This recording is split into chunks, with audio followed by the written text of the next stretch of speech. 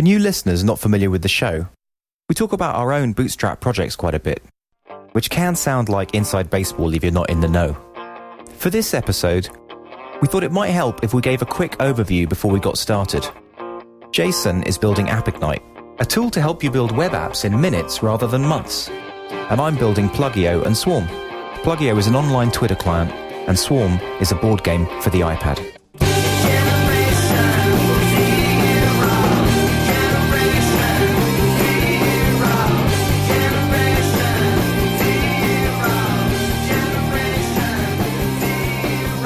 Welcome to episode 78 of techzing, hosted by myself, Justin Vincent, and Jason Roberts. Hey Jason, how you doing? Good, how about yourself? Very good. It's a misty and kind of foggy morning over here in LA, right? Yeah, it feels like we're up in San Francisco or something. Yeah, well, this is quite a lot like English weather as well. Right. Yeah, this is freaking me out. I don't see the sun in the morning and I get really disoriented. So I want to start off with quote of the week. Oh, I have a quote of the week too, but all right. Okay, I'll start off with my quote of the week, right? Okay, yep. So this is by Eleanor Roosevelt. She says, "Great minds discuss ideas, average minds discuss events, and small minds discuss people." Yeah, that is a good quote. I saw that recently too. I don't know where I saw it, but that struck me as well. It's a great quote. So let's start talking about people, right? Maybe you saw it when we were like screen sharing, and like because you probably saw like in my text editor, I'd like clipped it. No, I read it and I read it somewhere, and I think I had actually made a mental note of it. I might actually put it in my list of quotes. I have I store information in what's often termed the big ass text file approach. Yeah. So I have like 4 or 5 or maybe more text files that are based on subjects. So I have one for AppIgnite, I have one for consulting, etc. And I just kind of paste in all information of all different types. And I have in my just general notes big ass text file, I have just a ton of quotes. And I think I posted that one there. I'd have to check, but that's a good one. Did I tell you I've got a text file like that, but I've had it since about maybe 1999 or 2000, and it's 27,000 lines long now. And just basically every time I'm doing a bit of work, I always just use that as my scratch pad, and I never clear it down, so I can kind of go back over the last 10 years worth of work through this one huge text file. Oh, really? So you don't remove stuff? You kind of just paste stuff linearly, almost like it's like a log. Yeah. So yeah, exactly. So I can keep on going back, and I can go back through all of my stuff and see what ideas I had at the time and what I was working on and what kind of coding approaches I was thinking about. See, that's an interesting approach. Mine is more like, I have different sections, stuff that just doesn't seem to fit in any of the standard files. Like it's a contact information for something that's just sort of temporary or some event, or like, let's say we're scheduling guests for the show. I have a techzing file, and I'll have, this guy, this is URL, this is Skype handle, this is the, stuff like that. Just kind of keeps everything consolidated. But that's interesting. I really like the log format. In fact, one of my ideas, things I've always wanted to work on, in fact, and I worked on a little bit at one point, was like sort of an idea storage system that was like that, or just an information storage system that was linear, that would store everything, but it was also categorized by tags, and it would have a lot of different ways of allowing you to sift and sort and view the information, because it's, yeah. Well, isn't that the principle behind things like Evernote? I think it is. It is. But I just kind of wanted to build it myself my own way, because that would be fun. I mean, you talk about something personal, right? You talk about something that you really want it to be optimized to do it the way you want to do it. And I just thought that's one of the things I think I will generate with AppIgnite, because I just think it would be fun. It would be a good demonstration of what it could do, what AppIgnite can do. So how many beta subscribers do you have for AppIgnite now? A little over 300 as of yesterday, which is not bad considering I haven't really done much. That's not bad. Yeah, it's not bad. I mean, I'd like to have a couple thousand is my goal for a minimum. So how have you got to 300? I mean, that would be a nice thing to know. I think, probably 60 or 70 or maybe more like maybe 100 of them have come through the podcast. Okay. Just to me mentioning it on here and suggesting people go to appignite.com and sign up for the beta account to be on the beta list. And then when I was interviewed on the PHP Classes podcast a few weeks back, and that was picked up and a little snippet was written about it on PHP Developer with a link to the appignite.com. And I think I picked up like 200 for that alone. Oh, that's interesting.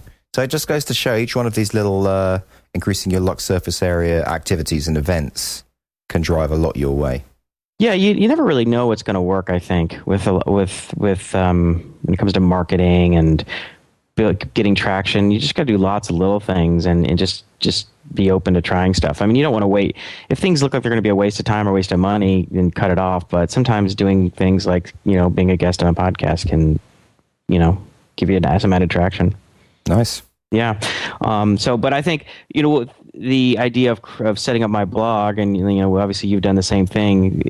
One of the primary reasons to do that is to build some traction for Epignite. I mean, that's one of the things I'm hoping to do. Of course, I've done nothing more than write the Hello World post, so I got to get on it. Yeah, so I've had a good old look through your blog. It's good. I was really impressed that you did it. At least you got the blog out ready for our blog race. Yeah, although you haven't been. I mean, the one thing is I think that given that because you've crafted the whole thing in HTML yourself, it's kind of a pain in the butt now to add each new post, and that's one difference between your HTML blog and WordPress, right? Because you have to edit a few different files and change it around a bit for each new post, and also to get the RSS up and running. That's going to be another thing that you'd have to edit with each post. Well, no, okay. So all I have to do is an HTML page, because I use the htaccess trick to so let's say that I have a title for a blog post. Right. Say it's Hello World. That's the URL, and it will, within the post subdirectory, it'll find that and load it into the right PHP file, which will then load the template file. So really all I have to do is create an HTML file, which is no more difficult than, I think, creating a post in WordPress. Okay, and so you're just going to then, I guess, using PHP, do RSS dynamically as well. Yeah, I haven't done the RSS thing yet. I have an RSS writer that I created for a blog engine that I built back 4 or 5 years ago. That I could use. I just was like, it's just I'm not sure it's worth spending any time on that until I've written a few posts. It's just like, and I also figured, okay, I can get this up, and this is only like a handful of PHP pages really, and HTML pages to get this blog up, and I could very easily bring my blog engine back to life and import this stuff into it with another hour or two of work, and then but I just didn't want to spend any extra time doing that.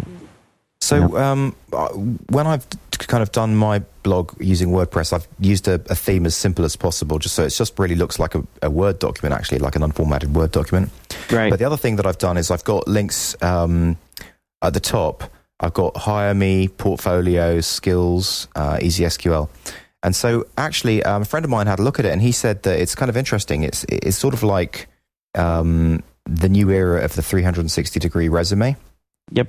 So basically, you can go to justinvincent.com and check out me from all different aspects. So rather than just a standard resume where when you send someone your resume and they've just got this one piece of paper, they can actually go here and listen to like a year's worth of podcasts and just kind of see what I sound like, how I interact with people. They can go here, they can look at portfolio, they can kind of see the kind of blog content that I write. They can go to Twitter and see how I interact with 6,000 followers on Twitter.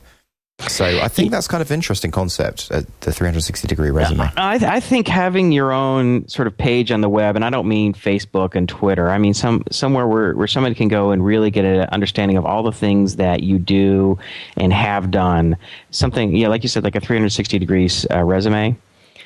Because if you're not on the web, especially if you work on the web, or you're sort of a creative or a maker of some kind, if you don't have a website, that's really weird. You're just kind of like, you barely exist. And it doesn't take that much work to get something up, obviously. I mean, the most difficult part is just sitting down and writing the content, describing, like, okay, here are the things that I can do. These are my skill sets. Here are a bunch of projects that I've created or worked on. Here are clients I've worked for. Here are things that I think about, so that people can, get a sense of who you are. And I know for myself, like, I've written so much code. I have so much interesting code rotting away on my hard drive that really deserves to be up on the web somewhere. And, sure, people could make use of it, but at the very least, when I'm talking to a new client or something and they want to check me out and, okay, so what have you done? I think we'll just go to this page and you can look at all these old, all these projects that I've worked on. And not just me saying, oh, I work for this company. No, download the code, check it out, right? Yeah, totally. And but when you double that up with a podcast, a year's worth of podcast, a year's worth or 2 years worth of Twitter, other Facebook stuff, and basically all this stuff, which essentially it all adds up to corroborating evidence that this is a genuine person, right? Right. So the whole thing adds up, and I think that can be very convincing as well. So I agree, totally agreed. You post that code, but also I think this is something that you should do. This is just my kind of suggestion. Is I mean, you've got the podcast, right? But I think if you branch into some of the more social stuff as well, and I know that it's not particularly interesting to you, but you're speaking specifically of Twitter. I guess I'm Twitter. Yeah, I mean, I don't know whether you've got like a LinkedIn profile as well, and just some of the more conventional. I have a LinkedIn profile. A LinkedIn profile seems kind of like I don't know. It seems like people just use it when they're on. At least maybe it's just me, but it seems like people only use it on rare occasion. It doesn't seem like it's that big a deal. It's a social thing. I guess it's also the blog. I mean, so basically by posting, if you have like a year's worth of blog and a year's worth of Twitter, then that helps to validate that you're a genuine person, kind of thing. Sure. No, I think the blog is more important. I'm still not that sold on Twitter. I still try and use it, but I read it and I look through people's Twitters. I don't understand what anyone's talking about. It's like you're walking in on a conversation halfway into a conversation. You don't understand half the people participating in it, and they're like half sentences. I just have a hard time getting it, and I just have this feeling that so many people are talking and nobody's listening. Like there's so many bots. There's so many just posting and reposting the links. I just wonder how much anyone is paying attention. Like, oh, I have 5,000 or 10,000 followers. It's like, do you really? I mean, is it like one of those things where it's like there are 10,000 people signed up, but like there's only like, a couple hundred legitimate people who follow it, and of those people, maybe 20 will actually read a tweet. I mean, I don't know what the ratio is, but that's what it seems to me. So I just wonder if it's worth my time, because it's very distracting to have to go, well, I should post this, I should post that on Twitter. Well, it's not distracting if you use something like Plugio to just do it in a couple of minutes every day. But I don't know. I mean, like 30% of traffic to Plugio comes from Twitter. We get a fair old amount of traffic to techzing. You feel like so? How many followers do you have on your Twitter account? It's about 6,300 now. And how much traffic do you? What are the numbers? Do you think that come to? Or the podcast from there? Well, do you have any? I mean, I'd say probably like if I post a link, I would say probably like 10 people. 10 people click it. But it's not just that. It's like there's other times where it's helped. Like I don't know if I was looking for work, or if I was looking for a contractor. I also met Sebastian through Twitter. I mean, it's just good for connections as well. And that a couple of times when I've posted stuff to Twitter, people have seen it and posted it to Hacker News, and it all kind of, it's just another part of your Lux surface area. It's not like in its own right it's the most amazing thing that's going to change your whole life, but it's just another facet to your surface area, which I think is an important one. I think you're right. I mean, I agree. It's definitely increased your Lux surface area. I guess I'm so busy that it's like there's only so much I can do. Right. It's like one more thing that I feel like distracts me. So it's like, thinking about the blog, and now I got to write something for the blog is yet another thing I have to do, and the podcast, and coming up with guests and preparing it and links, and then of course I'm doing my startup and consulting. It's like, damn, it's like how many different things am I going to have pulling on my brain? Like, oh, I got to think about this, I got to think about that, and and we're trying to kickstart this consulting company. So you and I have been working on the copy and on the the website, and that's taken a lot of time. So I'm just feeling really like I don't have any mental bandwidth, much less the hours. I don't know. I mean, since we've been doing the blog thing, the way that I've been doing it is I've been saying, look, I'm going to commit a maximum of 15 minutes to writing a blog entry. And with Plugio, I mean, I commit a maximum of about 10 minutes a day. So between them, that's about 20 minutes. To really? Just manage. I mean, I'm looking at your posts. I mean, they're not like, it's not like it's a tweet. I mean, I joked around with you before because you'd written a few blog posts that were a little more than tweets. Right. It wasn't a post. It wasn't a tweet. It was a Pete. I've done some like tricks. Like for example, I've realized that if you actually put images in your post, it makes it look a lot bigger. Yeah. So for example, if you look at the one there on that one, CSS3 and PNGs are pretty sweet. I mean, basically that is that is basically 3 lines of text with 2 very big images. So it seems like a big blog post. That's like the ultimate trick, like when you're in high school and college and you have to write a paper that's like, 1,000, words or something like that, or 10-page paper, and you're just You do double line spacing. Yeah, you're double line spacing, you're screwing around with the margins. Like, how can I squeeze out another page? It's like midnight the night before. It's like, I got nothing left. So you really took it to the max on that one. But I see this other post you have called "It's not an iPad app, it's an everything app."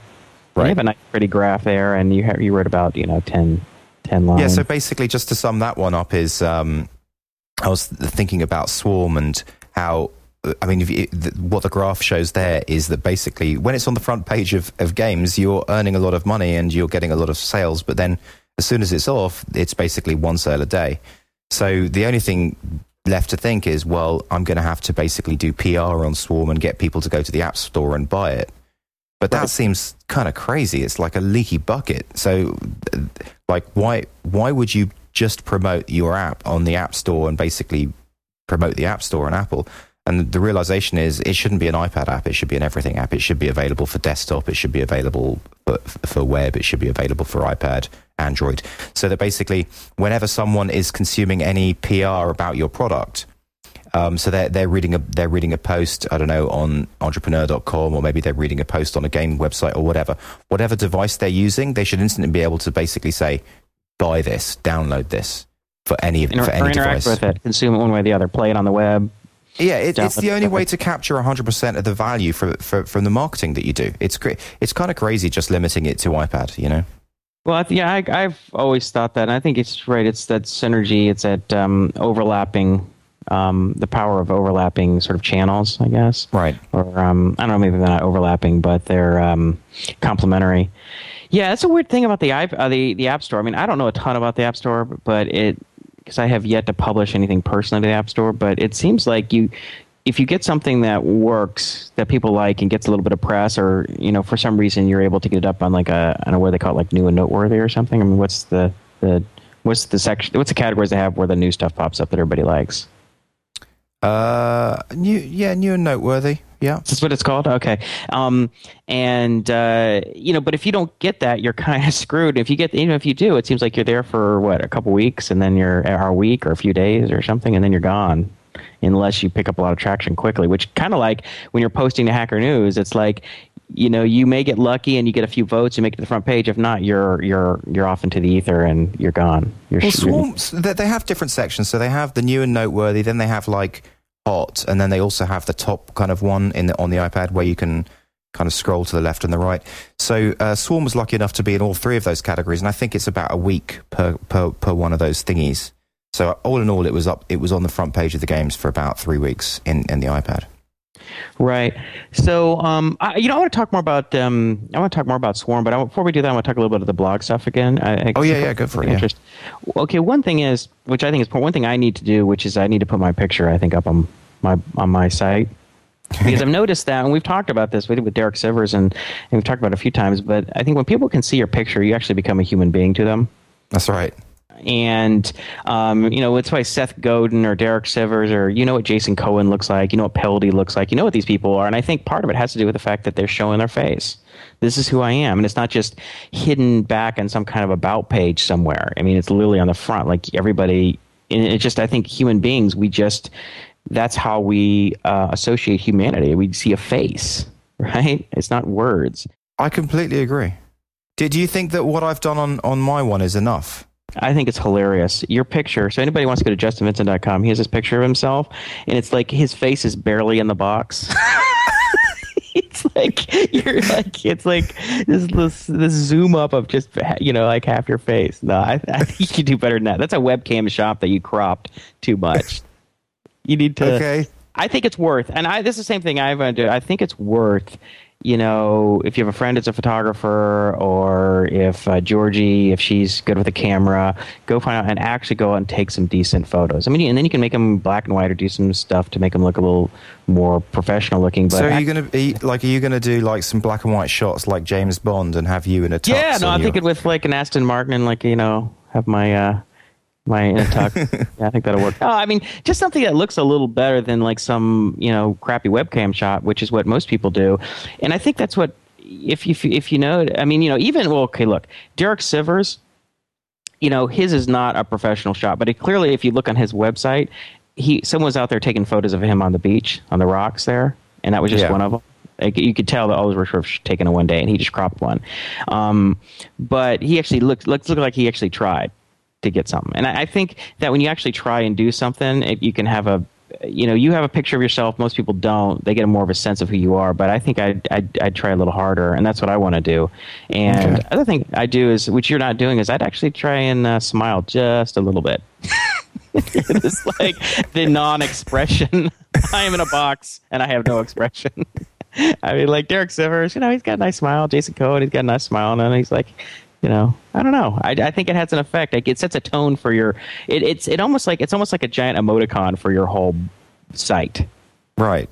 Right. So it's like when you could say something and you can make a sentence, and if you don't put like a smiley face kind of or half smile emoticon, people can interpret it as like, this guy's an ass. But with a smiley face, a lot of times they're like, oh, I get he's just kind of joking around, right? And I think like your picture there, I'm looking at that picture of you and I'm reading, and you look really sort of serious. And I don't know. No, it's good. It's good feedback. Well, what I'll do? I'll just go into Photoshop and I'll just like tweak the lips up a little bit. Yeah. No, I think you need to go out. And I say you because I'm going to do the same thing, and I just been getting around to it. But I want to actually try and take a decent photo where I'm at, or I don't look like a crappy webcam shot with no, the lighting's all screwed up and just looks bad. Because if you look, some people have done. You can tell some have got some professional photos done. I think Brad Feld has like a nice. Some people have some decent ones, and maybe you don't have to go to that limit, but it's not that hard. Everyone has a digital camera. It's not that hard to say, Yeah.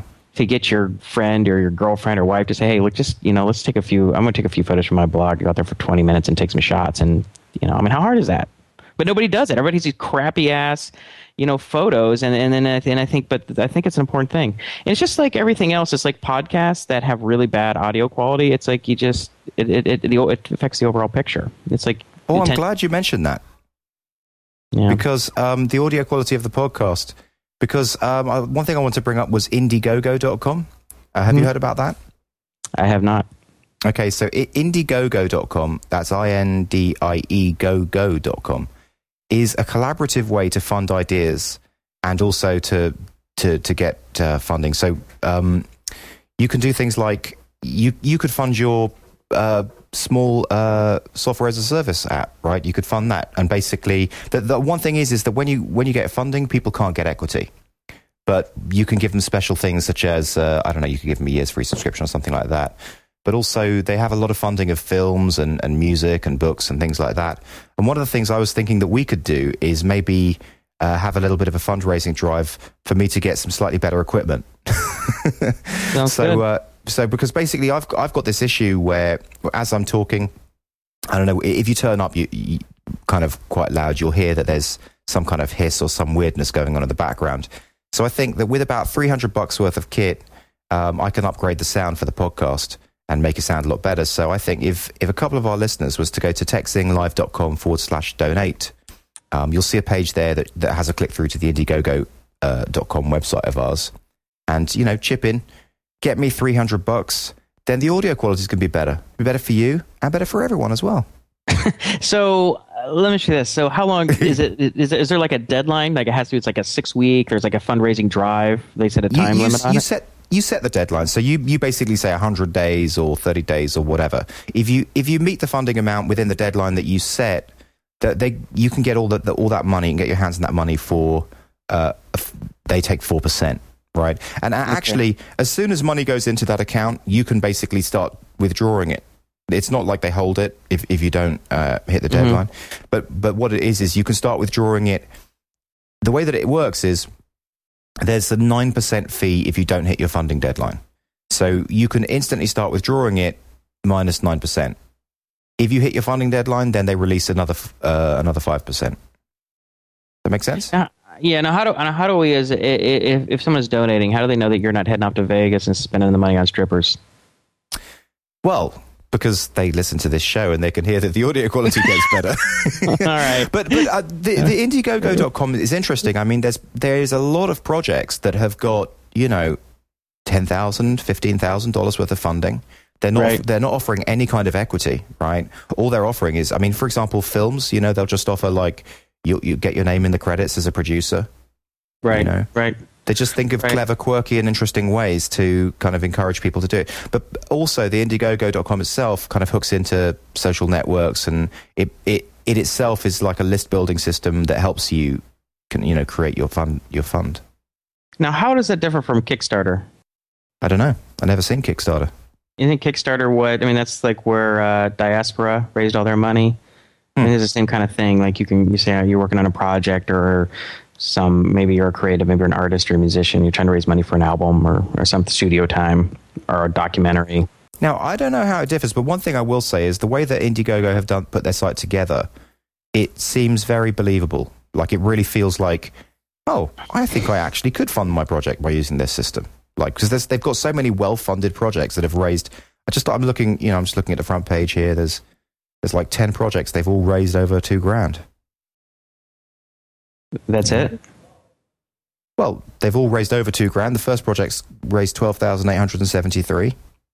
It's to create a film called Anyone Can Play Guitar, which is the story of Radiohead, Supergrass, and other things like that. Right. So Kickstarter is a new way to fund and follow creativity. Oh, it's very similar. I think Indiegogo I think they are a sort of a ripoff of Kickstarter. Well, then they're in the right position, aren't they, according to disruption theory? Yeah, I guess so. What, they're cheaper and worse? I don't know. Look at Kickstarter. Kickstarter's a little slicker. Actually, they do look very similar, don't they? Yeah, isn't that funny? Well, so yeah, well, Kickstarter's been around longer, I think. Indiegogo is relatively new. Okay, well, look, here's the thing. Go to techzinglive.com/donate, and we're going to hook into one of those. I don't know yet. I'm going to sign up to both of them and see which one I like better. And basically, I'm just looking to buy a Shure microphone and a Centric Mic Port Pro, and they're a combined value of about $300, and it's going to really make the show sound better. What about me? Your sound's going to be awesome. Mine's going to suck. Well, your sound's already good enough for the kind of Skype setup that you've got. I mean, let's work on one thing at a time. I thought it might make more sense to do it in small piecemeal bites rather than try and raise, $2,000 in one go to get like video. No, that's fine. I'm just kidding. I don't really care. Okay, that's fine. We'll see how it goes. Well, cool. I hope so. I hope everyone, we get some help with this. Speaking of that, I think we need to give a couple shout outs to Kara. I'm not sure how to pronounce the name. There's two. We had 2 blog posts written about us this week. Oh yeah. One, you know what? Do you have the links? I'm going to try and pronounce the names of the guys who's blogged about techzing. First guy, thank you very much, Karan Vasudeva. And the second is thank you very much to Udi Mosayev. I hope I got that right. So maybe you can talk us through the post there, Jason. I'll go Uday first because I have his window up, and he says he's talking about some of the things that he follows, some of the tech resources that he. Are you sure you pronounce that Uday? You wouldn't pronounce it Udi? I think it's Uday. I bet it's Udi Mosayev. Well, Uday or Udi. Email us back and let us know which ones are right. I think I'm right on this one, but I've never heard anyone called it Udi, but I've heard Uday, I think. Well, anyway, so he says about techzing. Anyway, he says, very interesting tech podcast. It has everything I find interesting: programming, startup life, tech news, and 2 experienced hosts share their knowledge with us. So, Uday, thank you so much for the blog post. We really do appreciate it. And his website is blog.umnet.co.il. blog.umnet.co.il. We'll have a link on our blog. So thanks, Skin. Jason, you didn't mention that at the top of his page, he says, these are some of the interesting ones I want to share with you about things and people that I'm following. And he actually singles me out, which I'm very grateful for. He says, Justin Vincent, he says, there are 2 main reasons I'm following this guy. The first one is techzing, his tech podcast, which I'll talk about later. And the second is his tweets on Twitter. That's what I'm saying. Yeah. That's how the investment into Twitter can pay back. Now, your points are well taken about using Twitter. I mean, I understand it. I've just been finding it frustrating because it's kind of like texting. People like Sandy texts everyone, right? She doesn't talk on the phone. My wife Sandy, and I hate texting. People text me, and I'm just like, dude, I mean, just call me or email me. I'm not going to twiddle away on this little phone. And it's just one of those things that I'm having a hard time engaging with, where everybody else is. Well, have you ever considered like the whole concept by Tim Ferriss, the 4-hour work week? So maybe some of these things you don't like, but you can maybe outsource them. Yeah, but you can't really outsource things like Twitter, right? That's like, because the whole point is like it's you. If you're like, well, it's not really me, it's some person working for me. It's just fake. It's not real. It's bullshit. Well, but people don't know that. I mean, I'm not saying that whether that's a good or a bad thing. That's a bad thing. That's a bad thing. There's no good or bad. It's a bad thing. I mean, I think if you have people writing your blog post with your name on it, or people doing things with your name on it, then it's false. It's okay. Bullshit. So basically, Derek Sivers, who strongly agrees with the Tim Ferriss 4-hour work week concept, basically he and one of the things that they have in the 4-hour work week is that all of your emails, you essentially delegate your emails to other people who know the rules to answer your emails. They're essentially answering on your behalf with your name, but they're doing your rules, answering as you. So do you think that is a bad thing, or do you think it depends. I mean, if it's just sort of like, I think that's a gray area. I mean, it's a real gray area, and it depends how they're talking. If they're signing your name and they're actually communicating as if it's a real person, if they're saying this is Derek's assistant, we're coordinating his blah blah blah with you, I think that's fine. But if like all his blog posts, if you found out that somebody had written those for him, I mean, he would be called false, and everyone would he would be completely just derided for that. Right? Can you imagine that? Can you imagine if everything on his blog post was a hired ghostwriter? It would be the end of Derek Sivers on the web. That's what it would be. Yeah, no, I agree with that. But so what happens if, let's say, you were to hire someone, you were going to outsource your Twitter. Now, the only thing that you asked them to do was you showed them the kind of stories that you liked, and they were tech stories, right? And you said, look, this is the kind of tech story that I like. You trained them for like 3 days, and you said, whenever you see a story like that, just tweet a link to it. Now, is that false, or is that not false? It's borderline. I mean, first of all, I think the idea of just posting links is, I think like, you could have many fewer Twitter followers, but when you're actually communicating and instead of just posting links, it's a little more real, like you're a real person. Like, like someone like Zed Shah, right? One thing he does, he follows you actually are like in his mind as he's developing. He's talking about what he's developing. Just rolled this out, did this, struggling with that. You kind of feel like you're sitting down next to him and he's kind of muttering to himself as he's writing code, right? So you feel like you get to know him, right? And I find that a little more interesting, a little more valuable, because obviously I get more than enough links of interesting articles than I could possibly consume via Hacker News and Coder.io. But, I mean, not that you can't post links every once in a while. And I don't think, posting a link, there's nothing really authentic or inauthentic about it. It's just sort of completely utilitarian. If someone was communicating, actually saying things like, oh, wrote some new code, rolled some new code out today, learning how to use this new, library, blah, blah, blah, and it was somebody else writing for you, that'd be just, it's false. It's a total lie. I mean, right. Okay. I can agree with that. But just regarding the posting the links, I mean, basically that's been my strategy for the last year and a half with Plugio. Yeah. And, I mean, It works. Yeah. I mean, when people find, because at the end of the day, I'm going through the sites that I think I'm looking at those same sites that you're looking at, but I'm only posting stories and links that I think actually, I just think that's the cream of the cream. Like that really is interesting. So as a result, because not everyone does follow Hacker News, not everyone does follow all of those other sites. In fact, to be honest, as far as the world's concerned, very few people follow Hacker News. Right. That'd be true. Well, I mean, we don't have to talk about as far as the world's concerned, but as far as like people in the world of developers and people doing startups, and say those worlds. So what I'm saying is, even by posting well curated links, you are bringing value to the people who follow you. If you, I mean, that's what many people have said that to me. So. I think, look, here's the thing. I mean, I think there is some value to it, and I think it obviously can work, and obviously it's working for you. I don't think it's spam, but it gives me a weird feeling if all everyone's doing is posting links back and forth. It's like anyone even paying attention? I mean, it's just a bunch of link posting back and forth. Whereas are people actually actually communicating? I mean, are people using it as communication channel, or are they using it as just like my link share site, you know? But you can do it both. You can do both. I mean, you post links, and sometimes you say, I'm looking for an answer to this question. Sometimes you say, is there anyone out there who's looking for a job? I mean, there's a bunch of different ways you can use it. But one of the things that the links does is it gives you a presence. I mean, I post like 6 links a day, basically. And so every day there's just this continual presence that I'm there, and then I kind of intersperse that with the actual interaction as well. So do you actually write? I mean, other than posting links, do you actually communicate what you're thinking about or what you're doing? Oh yeah. Like for example, if there's an earthquake or something, I'm like, oh my God, the ground just shook. Like just stuff that happens. But mainly I've used it to network, to kind of say, is there anyone out there who knows how to do this, or is there anyone who can help me with this problem? So those kind of issues. Because the thing about it is I've found all of those people by doing searches on keywords like hash PHP and hash JavaScript. So it's a fair bet that like 80% of those 6,000 are developers.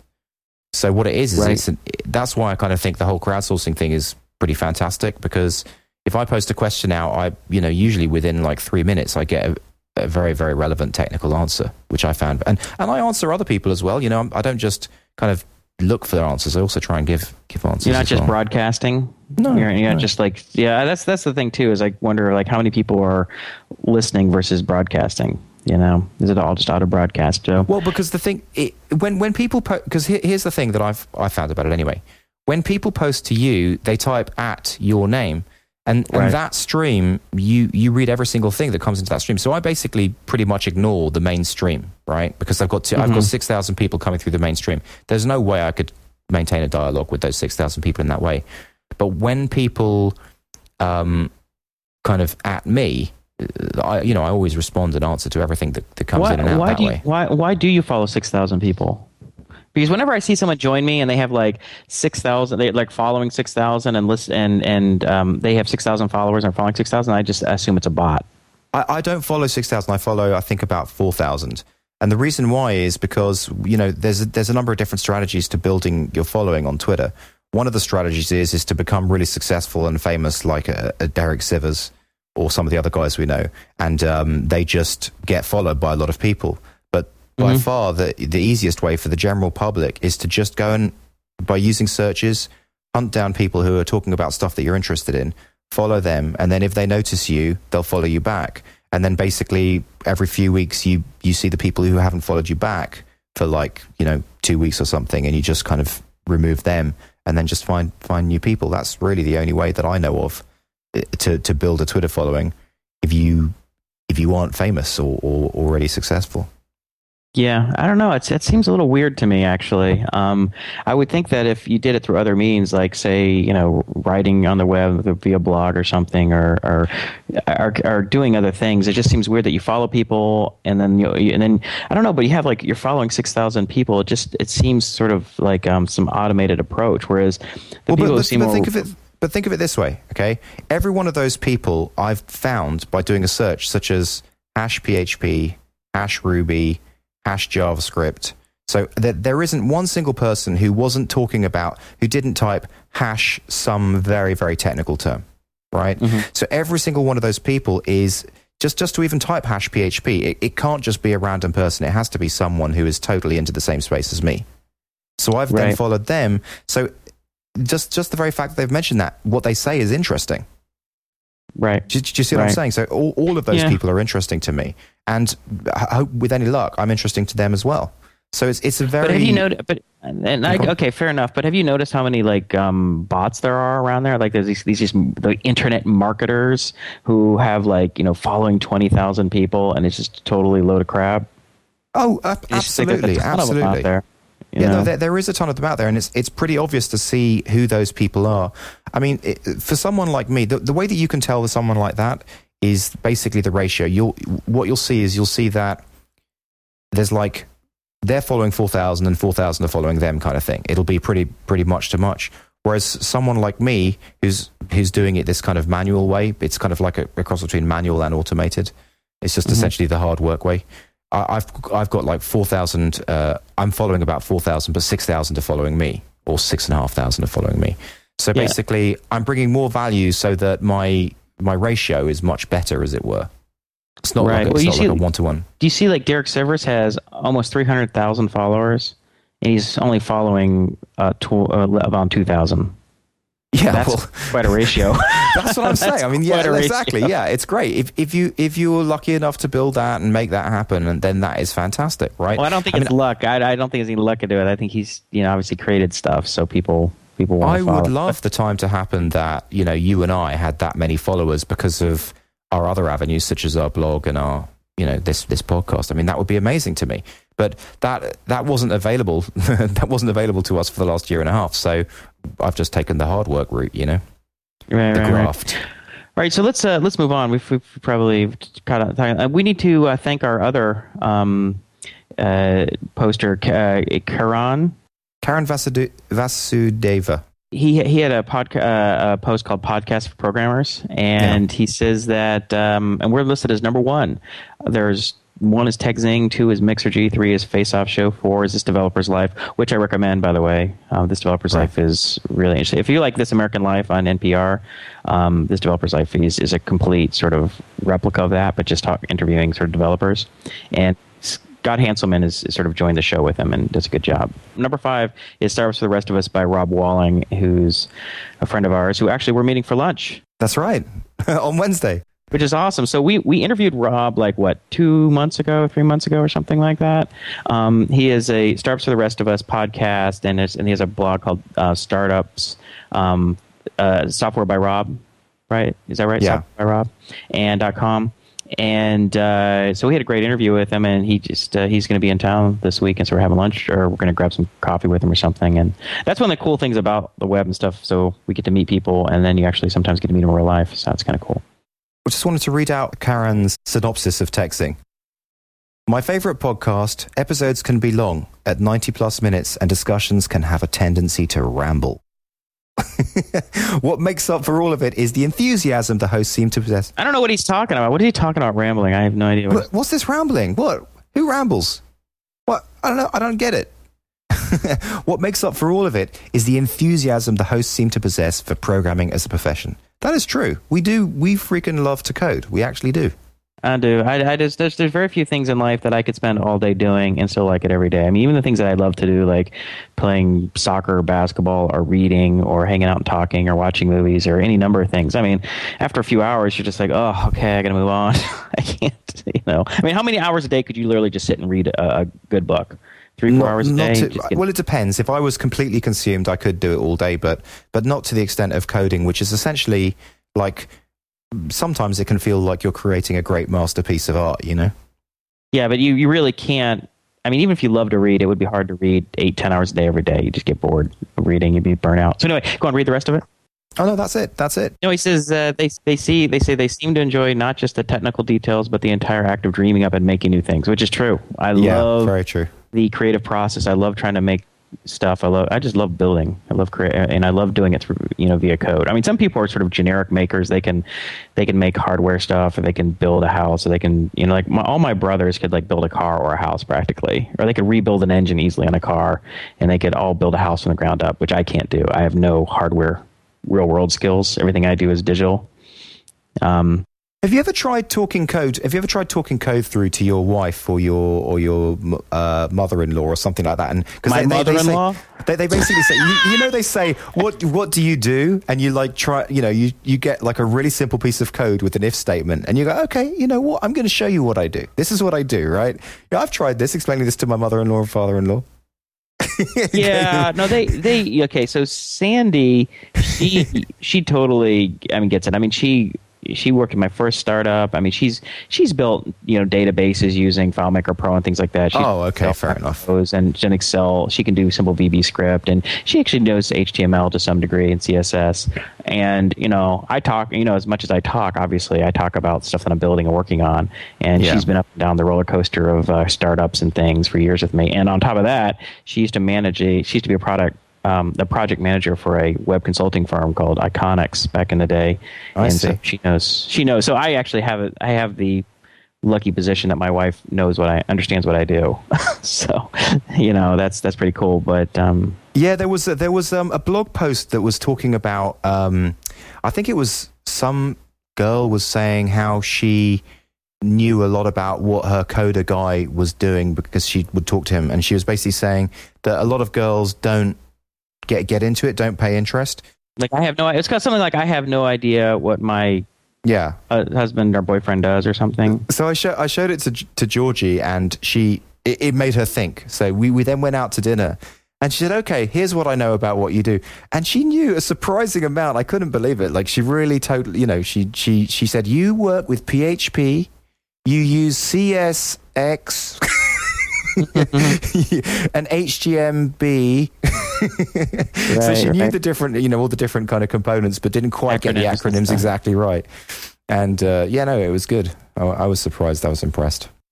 I don't know whether you're doing it on purpose, but I really feel like I've spoken a lot this show. It feels weird. I feel like I'm kind of just like standing in the middle of a field, and like there's this, just kind of vulnerable. If you like, are you doing that on purpose? Or am I just being like an a couple times I tried to dial it back where I could have gone off, and I think you've been a little more aggressive about getting your words in there, maybe. That feels weird.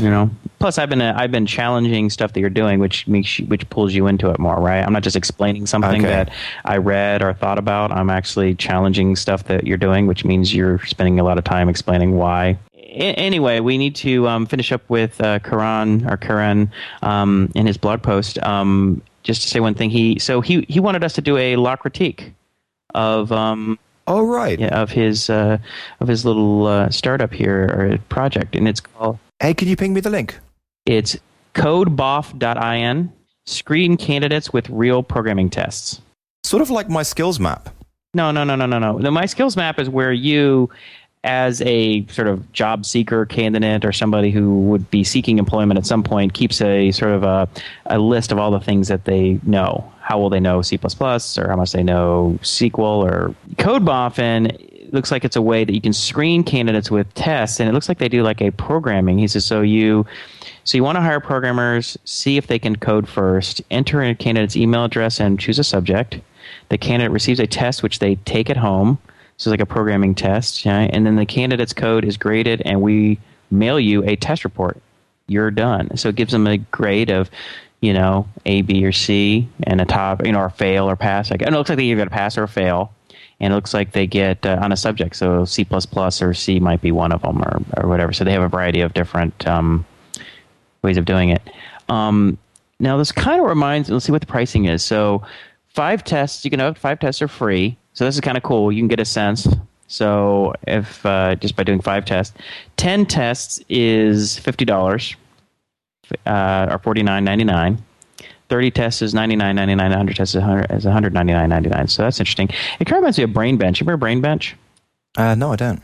Well, Brain Bench. Let's see if there still exists. I'm just typing in them right now. Brain Bench. So Brain Bench assessment produces products predict employee skills. So they have like a huge number of pre-test hiring and stuff like that on like tons and tons of different topics. I've never done, but like you could say like enterprise, Java beans or, level 3 or something, it's like they'll have like a test on HTML5. What I like about it is that this is definitely proving MVP, right? Because the only tests on there so far are C and C++ available now, with more coming soon.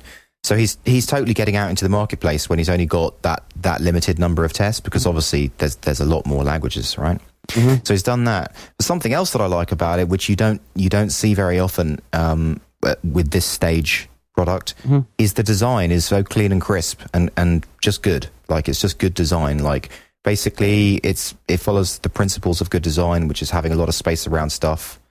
And just being easy to read and understand, see what's going on. What do you kind of agree with that? Yeah, I think it's nice. I think he did a nice job. I mean, it doesn't look like there was a ton of money put into design, but either he has a decent design sense himself, Yeah. Or he had somebody who was a designer spend a little bit of time on it. So I mean, there are no like, you don't look at this and go, "Good God, somebody help this person." That's what I mean. Is like when I say that it's good for someone this stage, I mean I do mean just this stage. Before you spend a lot of money on design, and it's just someone releasing something as their MVP. Yeah, my guess is that Karen has a decent sense of design and spent some time thinking it through, which is important. This is the kind of site where you're going to be depending on them to evaluate a potential hire for you, right? So if they screw it up, that's going to really be bad for you, right? So like you're going to hire something. What could be more costly than a false positive in the hiring process? We think some guy's this awesome coder. We bring him on and he barely even knows what he's doing, or he just sucks. I mean, now you got to fire him, or now all the time wasted and like getting him up to speed and trying to figure out, okay, now we thought he was good and he's not so good. Is he really suck, or is it maybe just this? And it's just all the time and frustration. So it's really important that you feel like you can depend on them. So the design of the site has to look really, reliable. So something else I wanted to say is on the pricing page, this is, by the way, for those of you at home, just to repeat, it's codeboffin, codeboff.in. So if you go into the pricing page, right, one of the things I want to say is that the pricing, plans? Matrix. The pricing matrix, right? So you've got 5 tests for free, 10 tests for 50, 30 tests. There's only one ratchet going up across the plans. And that is, that's okay because, you're just focused on that one vector.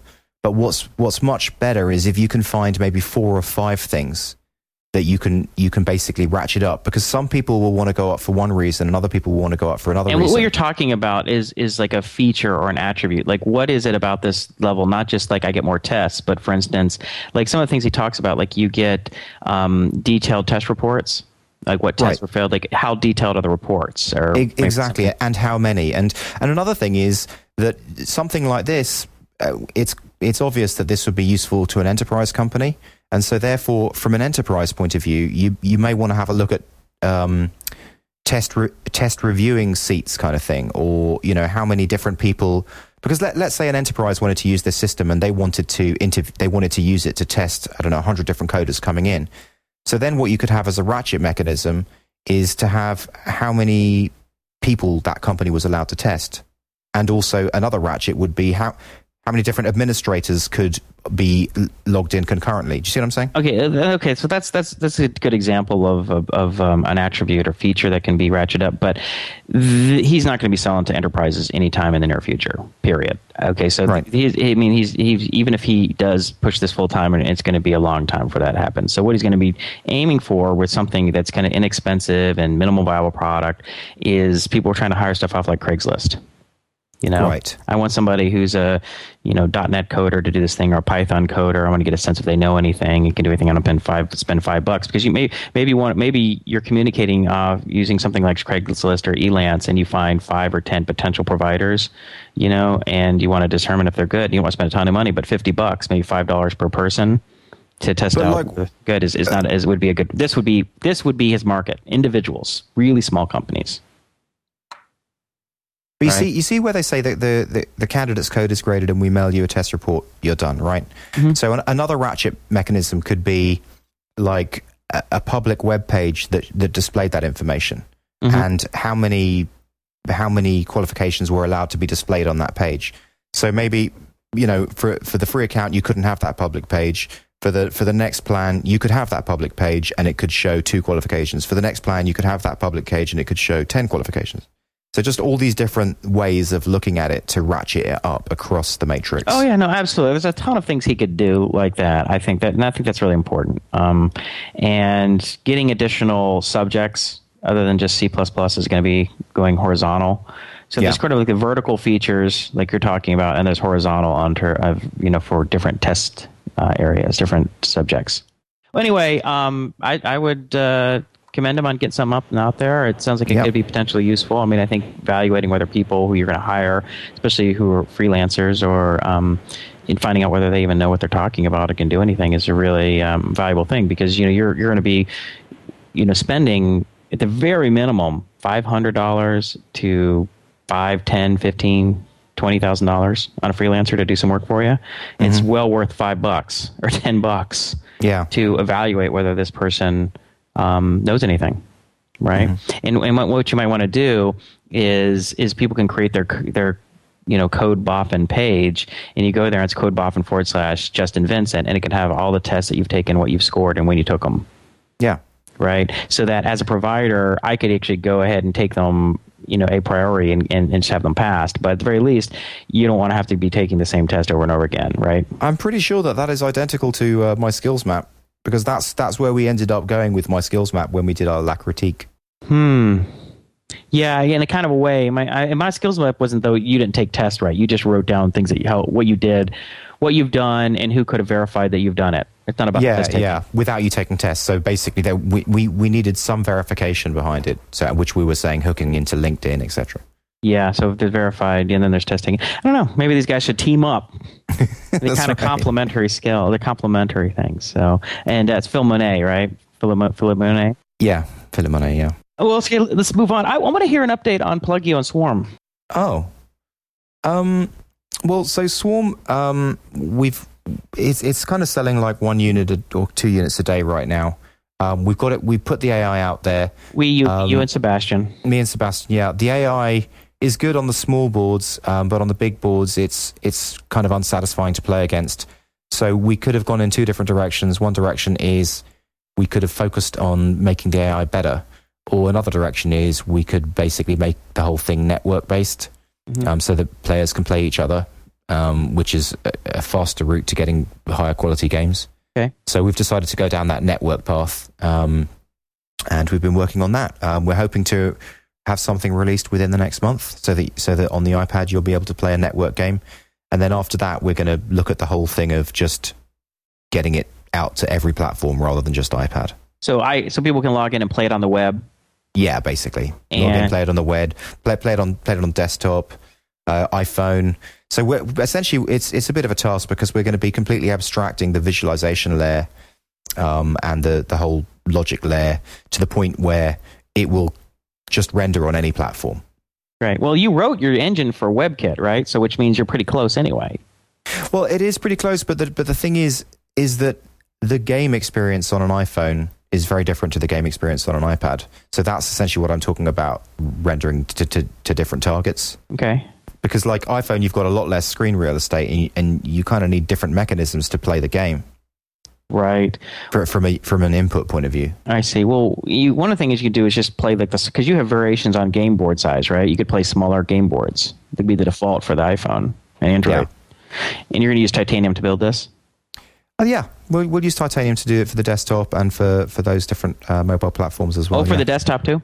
Yeah, I think so, yeah. And, well, okay, and then obviously you could just write it for the web easily. So now what about, you were telling me offline a little bit about Sebastian's been using PubNub for the event routing. Yeah, so PubNub, yeah, basically PubNub is the transport mechanism, but...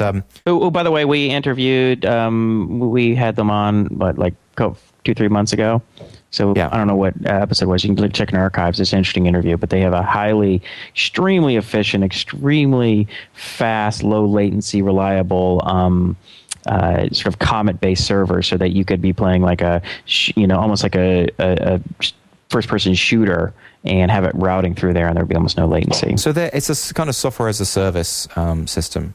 So basically, you pay per transaction, as it were. Right. So Sebastian started going for it, and then pretty quickly ran into the limitation of the 5,000 connections that you have per day for a free account. So he decided that the next thing he was going to do was to actually rewrite PubNub server as an open source server. And he contacted Stephen from PubNub and said, look, do you mind if I do this? So basically, he's using the PubNub clients, the official clients that PubNub supply. And what Sebastian's done is he's rewritten the backend on Node.js so that for testing purposes, that it's not using PubNub, but it basically is the same thing. And then when you go into production and you need to scale, to, like 100,000 users, you flick a button and then it goes to PubNub. Right. Right, so he's actually put that that server, written that server, and put that on GitHub. So basically, that is an open source version of PubNub that can kind of work on one instance of Node.js. Right. That he's done, and so that took us on a side path for about 2 weeks. But I think which, I mean, it's an interesting project. I mean, I guess I could see why he got sucked into doing it, because he's a smart guy and it's fun to build cool stuff like that. But right. It's a little bit of a I guess a diversion, Well, anyway, so he finished that up, and now we've Sebastian's got us to the point where we can actually play full network games. So we were playing some games, and I think now it's just a question of rounding it off and getting it out the door to the App Store. What about getting some techzing listeners in there for beta testing this with you guys, like playing in network games with you guys? Oh yeah, that would be great. I mean, we just need to get it released first. Right. Well, that's probably good point. So with Plugio, just to round up that, it's making more money since. So what I did was I put the 30-day free trial. Okay. And made it so that you essentially can't just maintain a free account on there. You need to make a decision after 30 days to purchase it or not. You did that, 2-3 months ago? 2 months ago? But I guess 2 months ago. Okay. So the number of transactions went up to 80 transactions last month, and it was 70 the month before. And before that, what was it? 73. So it was on a downward trend. Before that. Yeah, I don't feel that Plugio is going to be the thing that makes me rich. No.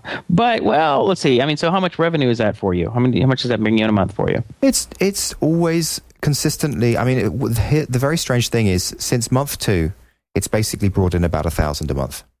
And how much do you spend on, that's revenue, how much do you spend on server costs and, I don't know? $100 a month on server costs. Really? $100 a month? Oh, because you're on Rackspace. I'm on the Rackspace, yeah. It could be a lot less, but I quite like the way the Rackspace works, and it's all set up now. So $900 profit, and then I guess about $50 a month in affiliate commissions. Really? So okay, $850 a month. That's about 2 car payments. Yeah, it makes about $800 a month, 700 to 800. That's good. I mean, that's either one. No, it is good, but it does. I mean, it doesn't make. I mean, it would be great if I had like 10 projects like that. Well, yeah, you get a couple more going. I mean, you've been pushing for that, right? I mean, you're like, there's the go for the one big kill, or just go for lots of smaller projects. I mean, Rob Walling, that's been his approach, is have lots of sort of micro with the micropreneur, and he makes a very good case for why that can be a more stable and just essentially more achievable result. I mean, it's easier to achieve financial independence with 10 little micro revenue generators and there's one big one that's making you 10 or 15 grand a month. Right. And he makes and Pete Machad, who we interviewed back quite a long ways back, who was doing the same thing through various types of ebooks and things. The main issue with Plugio is that my heart isn't in keeping up with Twitter and plumbing in the next new thing that Twitter do and just making sure that Plugio is completely matched up to date with the market leaders. Like, my heart isn't in it, right? So essentially what it does is it does this one thing really well, which is you can plug in all your RSS feeds and you can make it real easy and real fast to automate your day's tweeting, to basically curate what you tweet for that day, and it will post it out during the day. And that is essentially, I think, where it's going to stay. So if people see value in that, then they can sign up.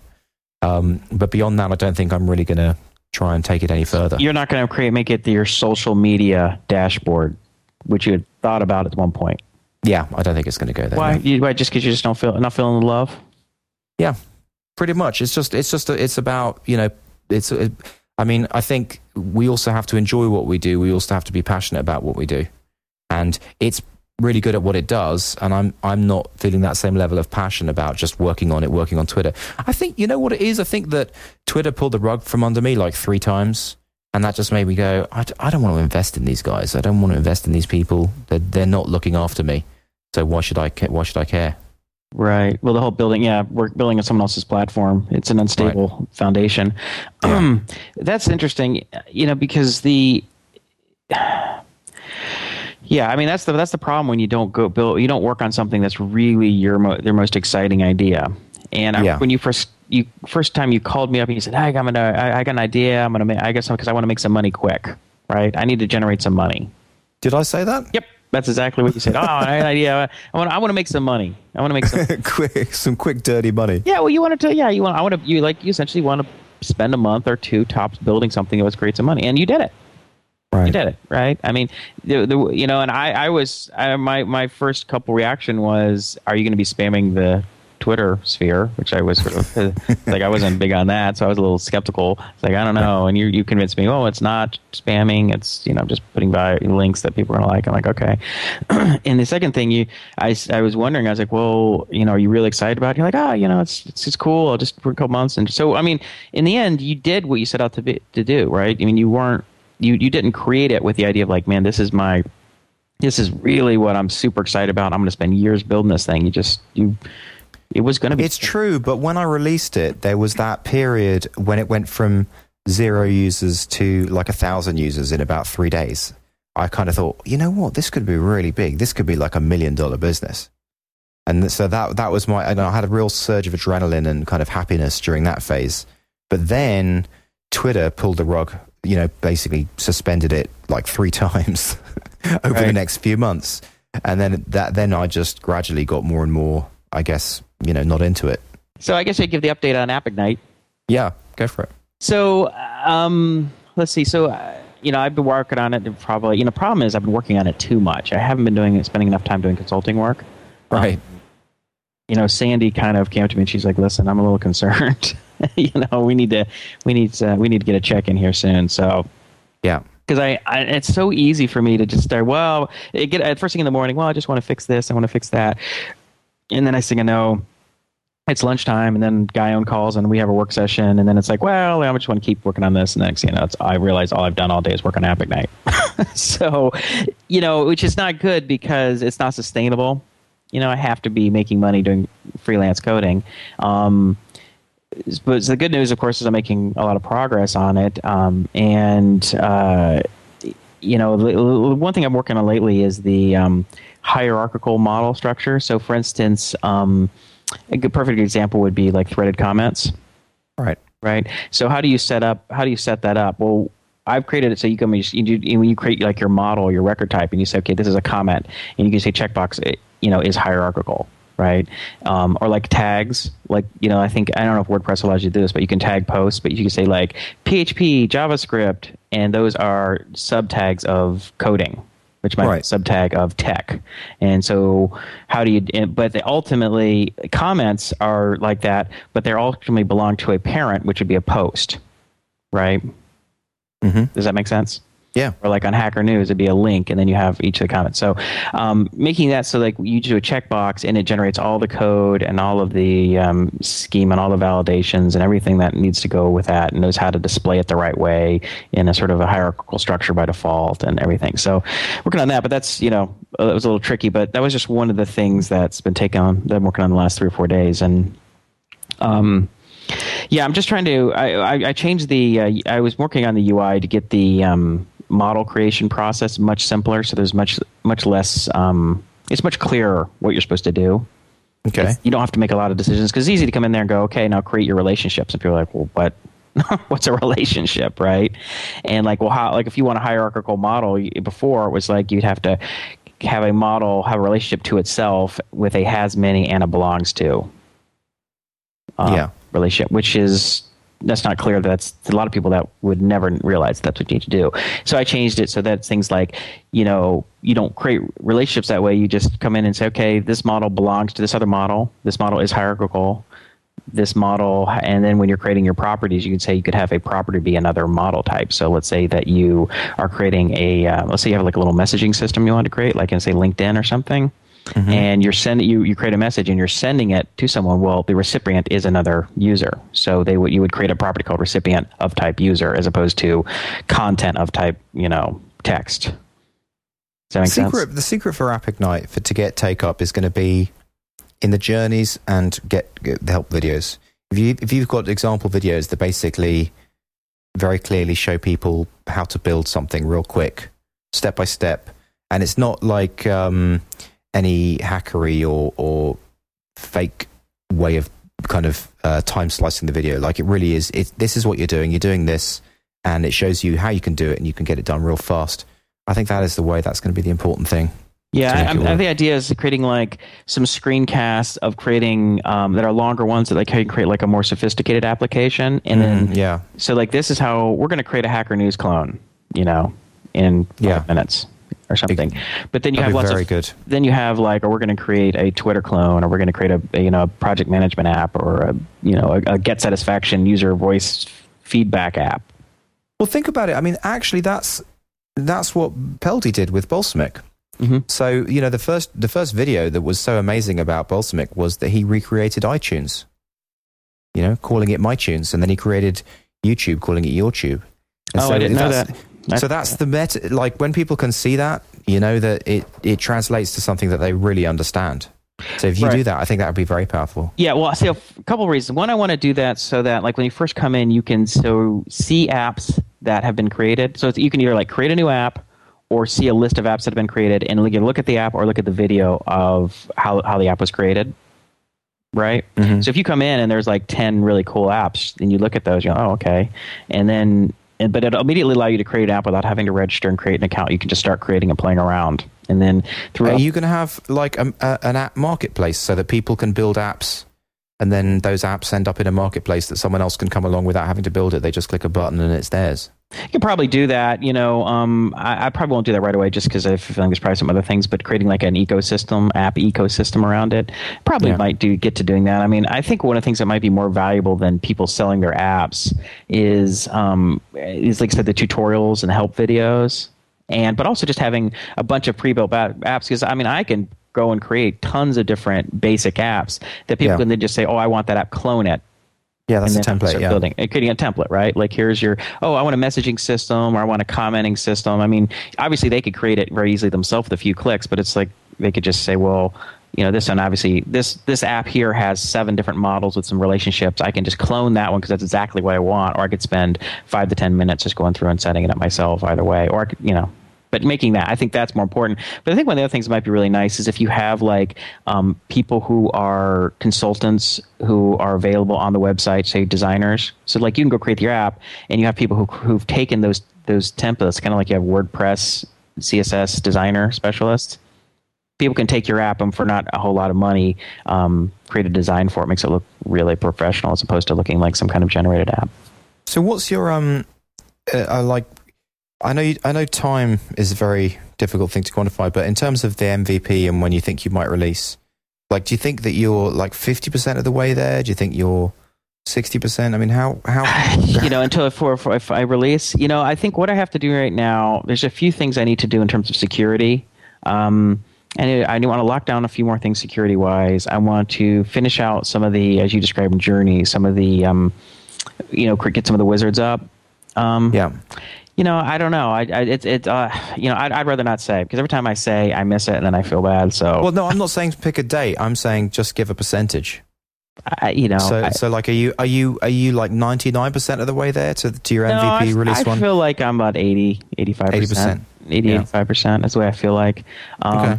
But part of the reason I'm spending a lot of time is I feel like I'm running downhill. I mean, I feel like we're so close. Like there's blood in the water, right? I'm gonna, this thing, I got it now. It's like I got it now. Now you just like, come on, you just seem frustrated. Just knock these few more things out, because then you're gonna have it, right? And so that's why it's so hard to like, not sprint that end, because you feel like you're so close. But sometimes it's deceptive because it's a little further away than it seems. It's a hell of a lot closer than it was, so you get excited, but it's still not quite. You can't sprint. You can't. It's like you run a marathon. It's like, well, if I can see the finish line, but the finish line is at the top of a hill and it's still miles. That's right. The mountain sprint in the horizon always, just only gets a little bit bigger.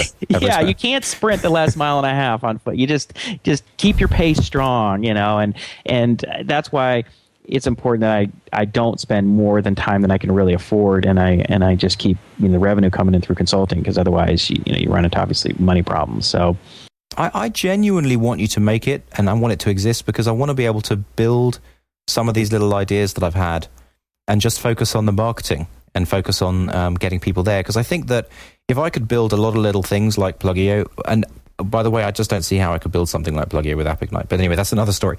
But if I could build a lot of little, have ideas, then I could spend a weekend building them with AppIgnite, and then just try and market them and turn them into a little small bits of revenue. Then I think that would be very interesting.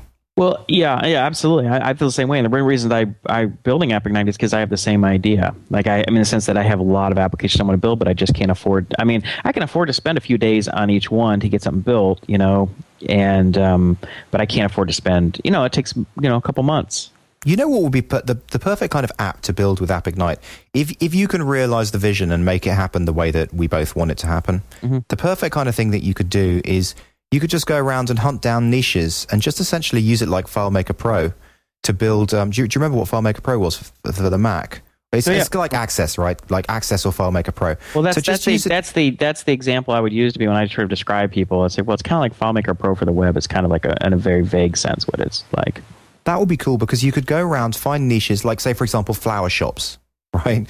Or I don't know, pet grooming stores or something. I think I'd leave that to someone else. That would bore me to tears. But you know what I'm saying? You could basically create these software as service apps for each of these different real tight niches. And just, each of them only earn a fraction of revenue from, but it would be quick to create each of them, like, I don't know, like an inventory system for flower shops or something. Yeah, absolutely. You could do that kind of stuff, right? But you could create much more innovative stuff too. I mean, I think you could. You were talking about Plugio. It's like even for apps that require a lot of sort of specific algorithms, you could still generate a lot of the infrastructure a lot of the plumbing that you would normally have to write by hand. Does that include the Ajax stuff? I mean, Plugio is basically 100% Ajax. What I'm doing is the first version is going to be I'm writing without Ajax, but then I'm pulling in Ajax. I'm forcing myself not to do that now because I think it would be awesome, but it's just like right. I mean, otherwise I'm never going to finish this. But yeah, I mean, you're going to want to be able to do Ajax, but it's very with two things. Because one thing is it'll automatically generate an API for you. And you have access to the HTML template, so you could easily write your own JavaScript if you know a little JavaScript, right? So if you say, I'll have this generate the whole thing, and I'll write that, and then, myself as a developer. You know what? I've just realized that it really does depend on the pricing model, because let's say I was going to take that approach that I just described and build a whole bunch of sites for niches. If your pricing model precludes that, then that's never going to happen. So let's say your pricing model is $40 a month per site. Right. Then someone isn't going to do something like that. So that's an interesting thought about pricing. Yeah, I'm not going to be that much cheaper. It's not going to be like a $5 a month thing, I mean, unless it was like just a simple form or something. It's going to be, because a lot of times what you either do is you have to kind of decide. I mean, you can to some degree go from cheap to expensive, but if you spend too much time focusing on the real low end stuff, you really sort of cannibalize the high end stuff and vice versa. And and I realize I'm not going to be selling to enterprises anytime soon, but I don't want to be worried about like the people who are price sensitive to like $5. Right. Worry too much about them, and you're going to miss the ones where you could be getting $50, $100, $500 a month. So I'm less interested. So that's once again this is with Mash API. When we were putting together the business pitch for Mash API, we had a lot of discussion about the pricing matrix and came up with some very clever ratchets to basically ratchet people up across the matrix. And I think that you're probably going to have to do the same thing there as well. Yeah, no, absolutely. You have to put a lot of hard thought into that because it's really important about how you segment your product and how you figure out what your sort of customer demographics are. And the one thing I've heard a lot, which it makes a lot of sense to me, is that when you go after the really inexpensive market, you're creating a lot of overhead for yourself because you have a lot more people to support, and a lot of those people tend to want a lot of handholding, be a big pain. And a lot of times you can make much more revenue by focusing on people who are not quite so price sensitive. I think so, yeah. I mean, that's my initial thought. I mean, obviously, I will, when it comes time to really, think through it, I'll do some harder research but that's just... Well, maybe you can just, because I'm your buddy, maybe you can let me have like thousands of websites, but everyone else has to pay $50. That's right. I'll let you have thousands. That's very kind. You're real good. Thank you very much. You will spam the web with your generated website. So, one thing that was interesting, I went to meet with a potential client last week. All right. And they're located here in LA, and I've been kind of communicating with them, year, and they're a small company, and I probably shouldn't. Yeah, since I don't have a relationship with them, I probably shouldn't talk about who they are or anything. But one thing was interesting. So I met for about 2 hours with the CTO and the senior developers, and I demonstrated some stuff that I had built that was related to their business, which they were really interested in. Something I built back in 2006. But then I told them about AppIgnite, and so I walked them through AppIgnite, and which they were really interested in seeing as potentially useful for the stuff that I might build for them, but also just generally interesting. Did you demo it? And I did. I demoed it. We created some apps, and then Did you take a laptop? No, we just use his machine on the. It's on the web, so we just use his machine. And the only thing I had to do, because I haven't built in a way for you to look at the generated code via the website, so we just set up an FTP client, and I downloaded some of the generated models and views, and we went and walked through the code. Because one thing I was telling him, I said, look, the code that's generated is clinical. I mean, it is like stuff that you could give a tutorial on. This is how you write, bulletproof, well organized, perfectly named, according to the Zen style guide code, really object oriented, really nice. So, which is cool. So when they saw it, they're like, yeah, like that is beautiful. The SQL all laid out really nice, like everything. Cause I spend a lot of time, where you're generating this code, because it's so easy when you're generating code to generate stuff that just looks like garbage. Back when you were Dreamweaver back in the day, JavaScript, and you look at it like, I have no way how to even unwrap. So you're paying attention to things like indenting as well, indenting and comments. Everything. My goal is when we generate it, and this, and I do this, I'm constantly paying attention to this, is that I want to generate code that I would write if I was writing perfect code, that I had time to make it perfect, and then I was going to go show it to somebody else to like, this is how you can evaluate me based on this code. That's what I'm trying to do. So it's like better than the code I would write normally, because usually you're taking shortcuts. Like, oh, yeah, good enough. Let's move on. So I wanted to, generate that. And the nice thing about it, which they thought really appreciated, was that it's not based on a big framework. So you have to download this gigantic framework, or it has to go through all these calls and up this chain of classes to make a call. It's like it only generates the bare minimum of what it needs to run. It isn't dependent on a framework. There are only a couple utility classes, like a validator class and a formatter class. It's the no framework. Yeah, I mean, because the framework is kind of in the generation. The magic happens in the generation. Then it just generates stuff that then you can look at and go, well, there's not a whole lot here, but it does it. And then you can understand it. And you're like, well, okay, I can go change. It's easy for you to understand and look at. You can look at it in 5 minutes, go, this is totally easy to change. I wonder if when people see this and see the generated code, whether the next thing is that someone's basically going to create the same thing, but for Ruby and for Cake.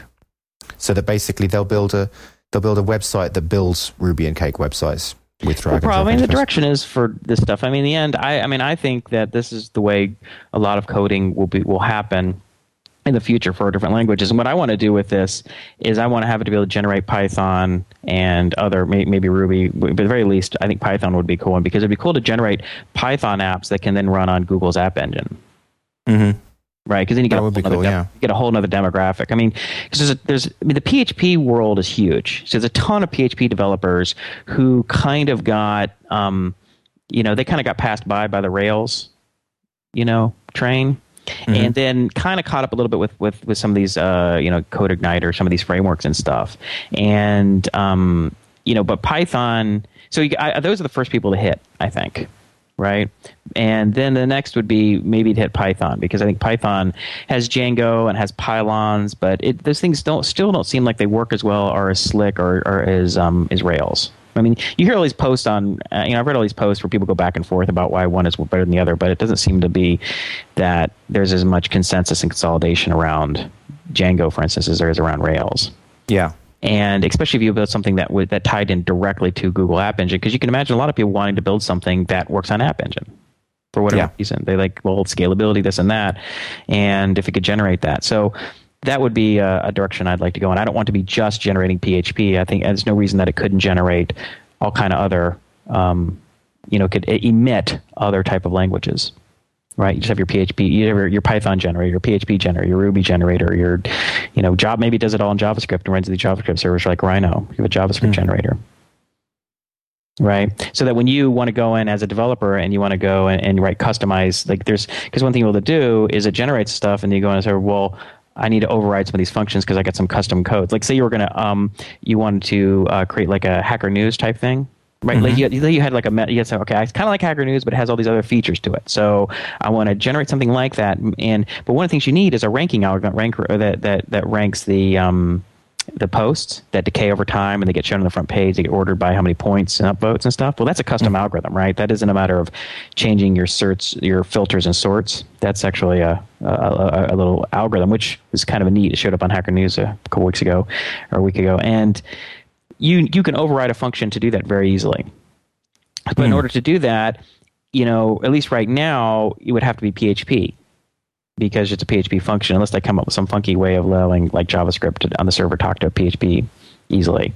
But if you're like, well, I'm a Python coder, I wouldn't mind this. I'd love it if it generated Python for App Engine because I need to write 4 or 5 custom routines that tie into some other APIs and do some other crap.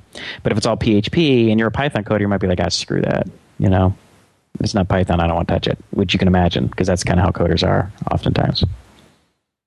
So anyway, I just say the whole thing. The other thing I would say is that when I demoed it to these guys, and it was really kind of, it was a great feeling because they saw the code and you can see their eyes light up and they're like, wow, that's slick. Yeah, that's good. They were just, because they're all they were senior level developers and they weren't easily impressed. They know multiple languages, been coding a lot of years in these big scalable systems. And we walked through the code base of the generated models and the SQL and the forms and the views and everything. And they were just like, yeah, man.